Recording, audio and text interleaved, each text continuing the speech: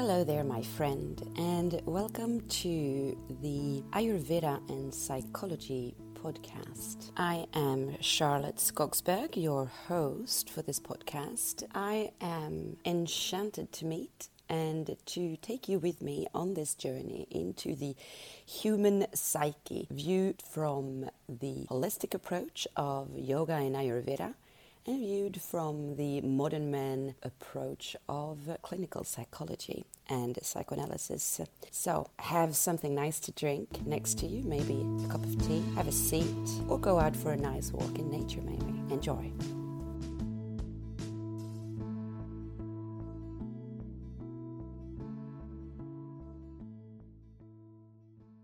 In this episode that focuses on Ayurveda, I want to speak to you about food, staying on that theme of eating and the feeding process.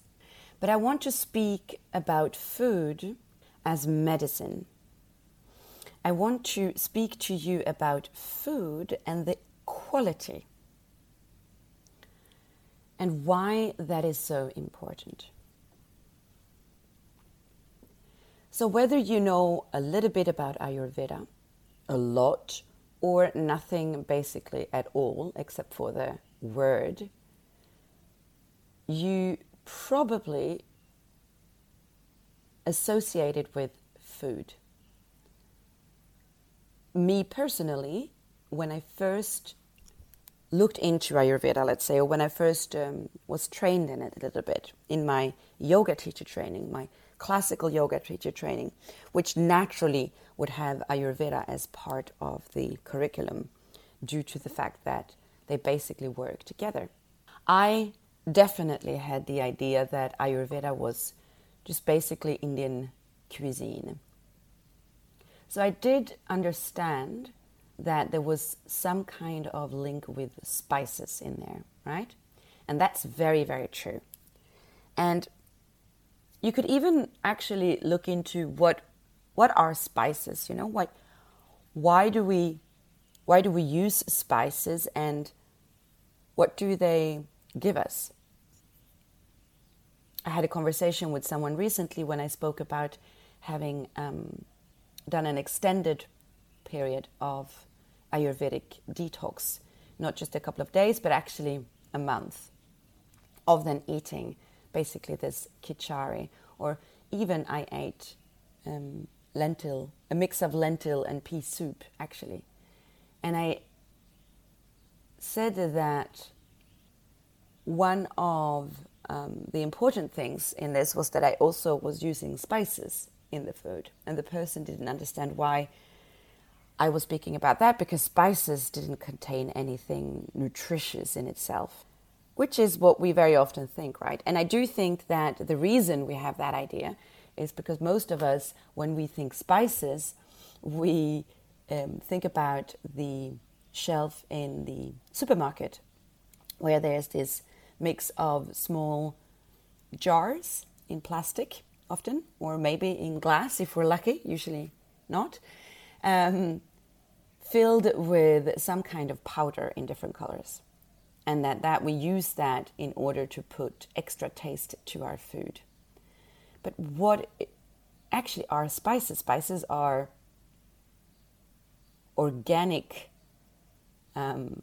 plants, right? They come from the earth, they come from nature, and they come in the form of different things. It could be some kind of nut, it could be some kind of leaf, it could be some kind of grass, herb, right? Or berries as well.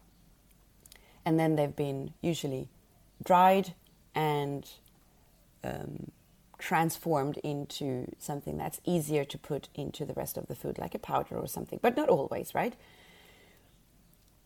I do hope that you've all been already exposed to what a cinnamon stick actually looks like, and not just the powdered form of cinnamon that you would put on top of your latte or something like that, or your chai. So actually spices comes from nature. It is a part of nature, and it contains a lot of very essential particles, as in minerals and vitamins and things like that, actually, that we then use in the food. So just reducing spices down to something we put on food in order to make it taste is actually wrong. But it's a little bit the same that we have with a lot of things when it comes to food, unfortunately, that we have an idea that this food comes in the shape and form that we see in the supermarket. And we are completely disconnected to its original form, which is, of course, the reason that so many people in the world eat meat. That they eat the fish and the chicken and the beef and all of that. Because if they would actually have to go and kill the animal and do the whole process of getting the meat out of it and then cook it and eat it, they would probably not eat meat, first of all, very often. And they might not even feel like that's the right thing to do. The reason that it's so easy is because you don't have to see where it's coming from. Anyway, that's a different discussion. It's not for today. But the reason, of course, that Ayurveda bases itself so much on food, on spices, and then giving it the properties of medicine is because that is exactly what we should be doing, because that's what it is. It all comes from the rest of nature, just like we do, and it all has a constitution of the 3 doshas, of the 5 elements.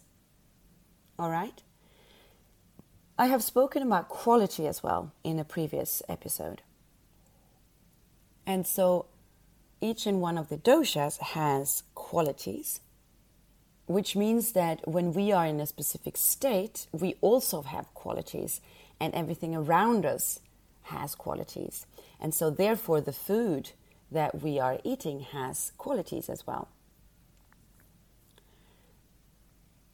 And you know it yourself that if you would take one food and eat it raw, the quality is quite different to if you cook it, for instance. And then if you would add some spices or, I don't know, let's say some fat, like oil, it can change the quality even more. Now, this is the science behind your kitchen is your medical cabinet. It really is. And this is what's so interesting. And please see how self-empowering it is. And you all know this. You have a knowledge about it from childhood. Sometimes we call this in certain languages anyway, grandmother's recipes. Because you have all most probably heard that when in winter and you have a cold, it's a good idea, for instance, to drink warm water with lemon and honey.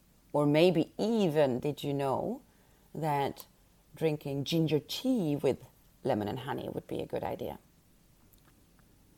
And why is that? It is, of course, because it has properties that are healing. But more than that, if you go deeper into that, what does this mean? It's because the properties of these things like ginger, lemon, honey, the properties of that come and balance out the properties of the cough and cold that you have. When you have a cold, when you have the flu, you know that you have extra mucus in the body. And you know this because of the coughing and, the snort and all of that. And you also know that your whole being is just in the state of depletion, right? So you have extra water in the body, you feel heavy, you feel tired, and your energy levels basically are just low. And the properties of things like ginger and lemon and honey, they warm up, right? They have a heating effect, especially the ginger and the honey, for instance. But they also have a stimulating effect, a drying out effect that we could also call astringent a little bit. Which means that, and especially then I'm speaking about the lemon, and I'm speaking about the ginger as well, quite a lot about that.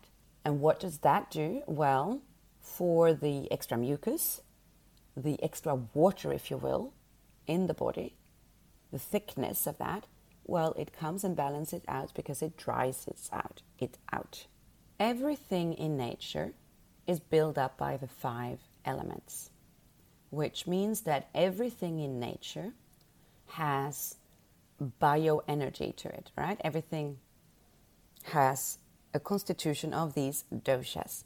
And so, if you would take a certain number of vegetables, and then if you cook them, you don't have to be a scholar in Ayurveda to see that that changes the qualities or the properties of the vegetable. Take something as simple as cabbage, anything in the cabbage family, cabbage, broccoli, cauliflower. Eating them raw can work for some people, but there's a lot of people who would experience bloating, gas, these kind of things. If they cook them, they notice that all of a sudden something has changed. So what has changed? Well, these vegetables are very vata, okay? So they're very drying, which means that it can aggravate vata in the body. So people who are sensitive to this, who might have quite a lot of vata in them, have already a vata kind of digestion, which means that it's irregular and that it's not always capable of digesting just anything, which is why it will react to eating raw things. But if you cook them, what do? Well, you bring actually more of water into them. You warm them up, so you're bringing both actually pitta and to a certain extent then as well, of course, kapha into them, because you heat them up, you bring fire into it, but also you bring water into it. And especially then if you've been cooking them, then you're making them a little bit more, let's say, kapha, because they're filled with water. And this is what breaks it down more easily in the digestive tract. So when you cook food, you're making it a little bit easier for your digestive system because you're bringing more of that soft, watery into it, which will then help the digestive system to more easily process it. If you would, on top of that, add spices to it, then you're once again modifying actually the quality of what you're cooking.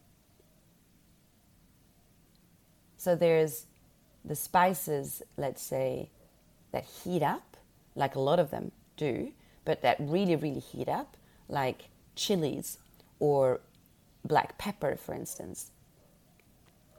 If you take a type of food that would be quite dense, so let's say, for instance, root vegetables, and you cook them, they're already quite dense, and so you cook them, and naturally they become heavy and filled with water.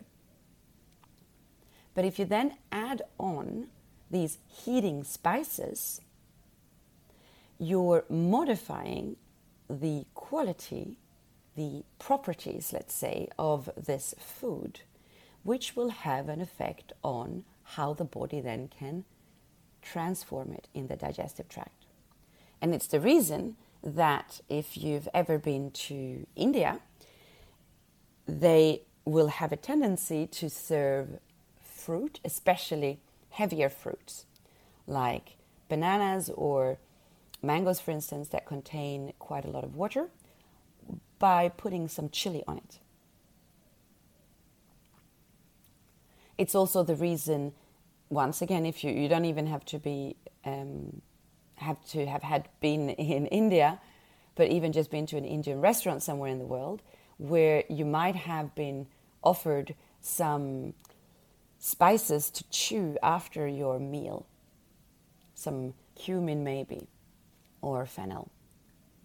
And the reason for that is that you're bringing more of that quality in, and you're actually helping your digestion. It's also the reason that, especially for people who have difficulties to digest and are very slow in their digestion, like the kapha dominant kind of person would have, we suggest to chew on some raw ginger a little bit before your meal in order to activate the digestive fire.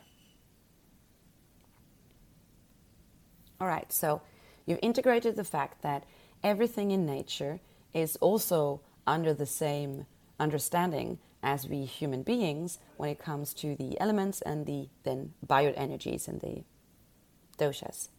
And by transforming their appearance, by cooking them, for instance, you will modify the properties, which means that you're making it easier for your body to integrate them, to absorb the nutriments.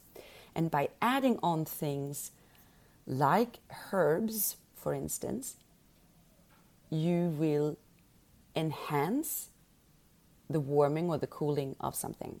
You will also then notice that the taste of it will be different. Eating a raw broccoli will have one taste, and eating a cooked broccoli with some salt, for instance, will have a different taste, of course, to it. And so the different tastes will come in and play a role in the digestion of the food, because it also modifies the original constitution of what you're eating. So in the Ayurvedic perspective, we speak of 6 different tastes: sweet, sour, salty, spicy, bitter, and astringent.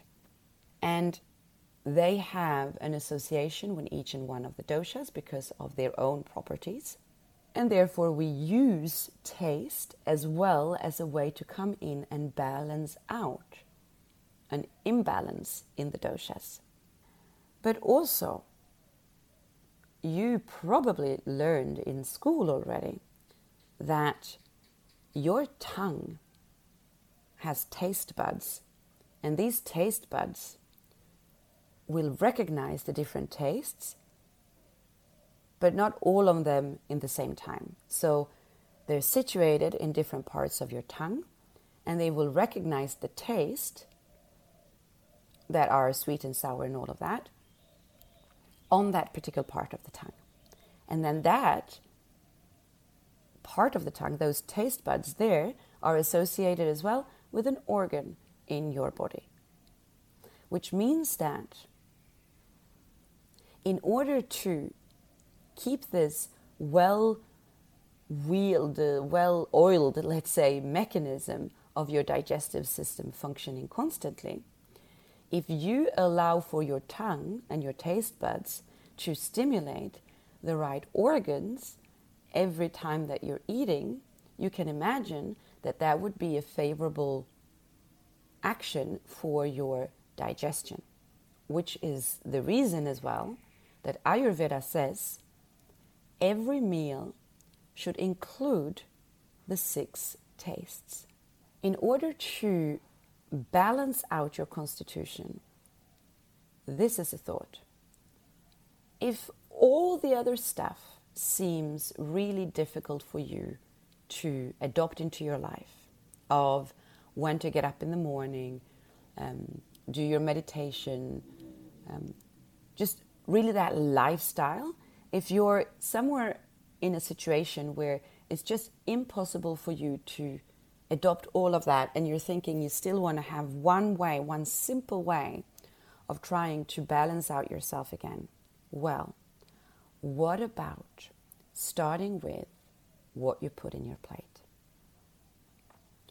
if you at least have the possibility to cook your own food, knowing that not only is it, of course, healthier to cook your own food than to go out, for instance, and eat all the time, but of course it is so much cheaper for you. So it's the financially interesting option to adopt the Ayurvedic cooking as well. And of course, in Ayurveda, which makes it even more interesting financially, we eat according to the seasons. And you know it yourself, if you go to the supermarket, it definitely will be cheaper to buy strawberries in summer than in winter, naturally. Which means that you could choose to go to the local market maybe even instead. Now, I know that buying organic might not always be the best option financially, because that's also, well, there's different reasons for that, I guess. But one of them is, of course, that there's a trend of it, and so naturally it's a good marketing tool to use, and we don't even really know what's behind the organic label. So what you can try to do is to at least eat the things that grow where you live. And if you can then go to the farmer's market instead and buy food that has not been processed in a different place, you are a little bit more sure of getting something that's at least kind of healthy and maybe not completely organic, but closer to it anyway. And then beginning to look into what you're putting to your plate and how you can use different spices to enhance one thing or another. How you can use the cooking process to enhance one dosha or another. One thing that's very important to take under consideration, and I want to kind of end on that a little bit, is the fact that the sweet taste is not cookies and ice cream. All right? It's not sugar in that sense. For instance, sweet taste comes from grains. So it's important as well to not mistake the things. Now, I could give you a list of it all, but you can find all of that online, what's classified as the different tastes. But what's even more interesting is to become What's more interesting is to use self-referral. Okay, so basically, if you begin to actually trust your own taste buds, you will naturally see what tastes sweet, what tastes sour, what tastes salty, what tastes spicy, what tastes bitter, and what tastes astringent. Astringent is a bit different one because a lot of people don't really know that one. It's got this like dry quality to it. So yes, all of the cabbage and, for instance, asparagus, we would, in the Ayurvedic perspective, classify that as astringent. So begin to look into what you have in your kitchen and notice how different things that you put into your body has a taste and also makes you feel a certain way.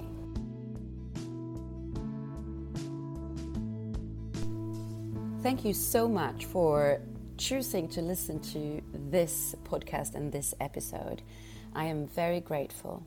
If you enjoyed this and you think that other people could enjoy this, please help me to spread the word. Share this episode on any channel that you have of social media or messaging. And even more so, I would really appreciate if you know one other person who might benefit from my words today specifically. Take that 1 minute it takes to simply share this episode with one person. Remember that there's a human being on the other side of your phone, of your earpods, of this microphone. And I would love to hear your thoughts on what I've been talking about. So please leave a comment. Send me a message directly if you wish. This is Charlotte. This is me. See you next time. Namaste.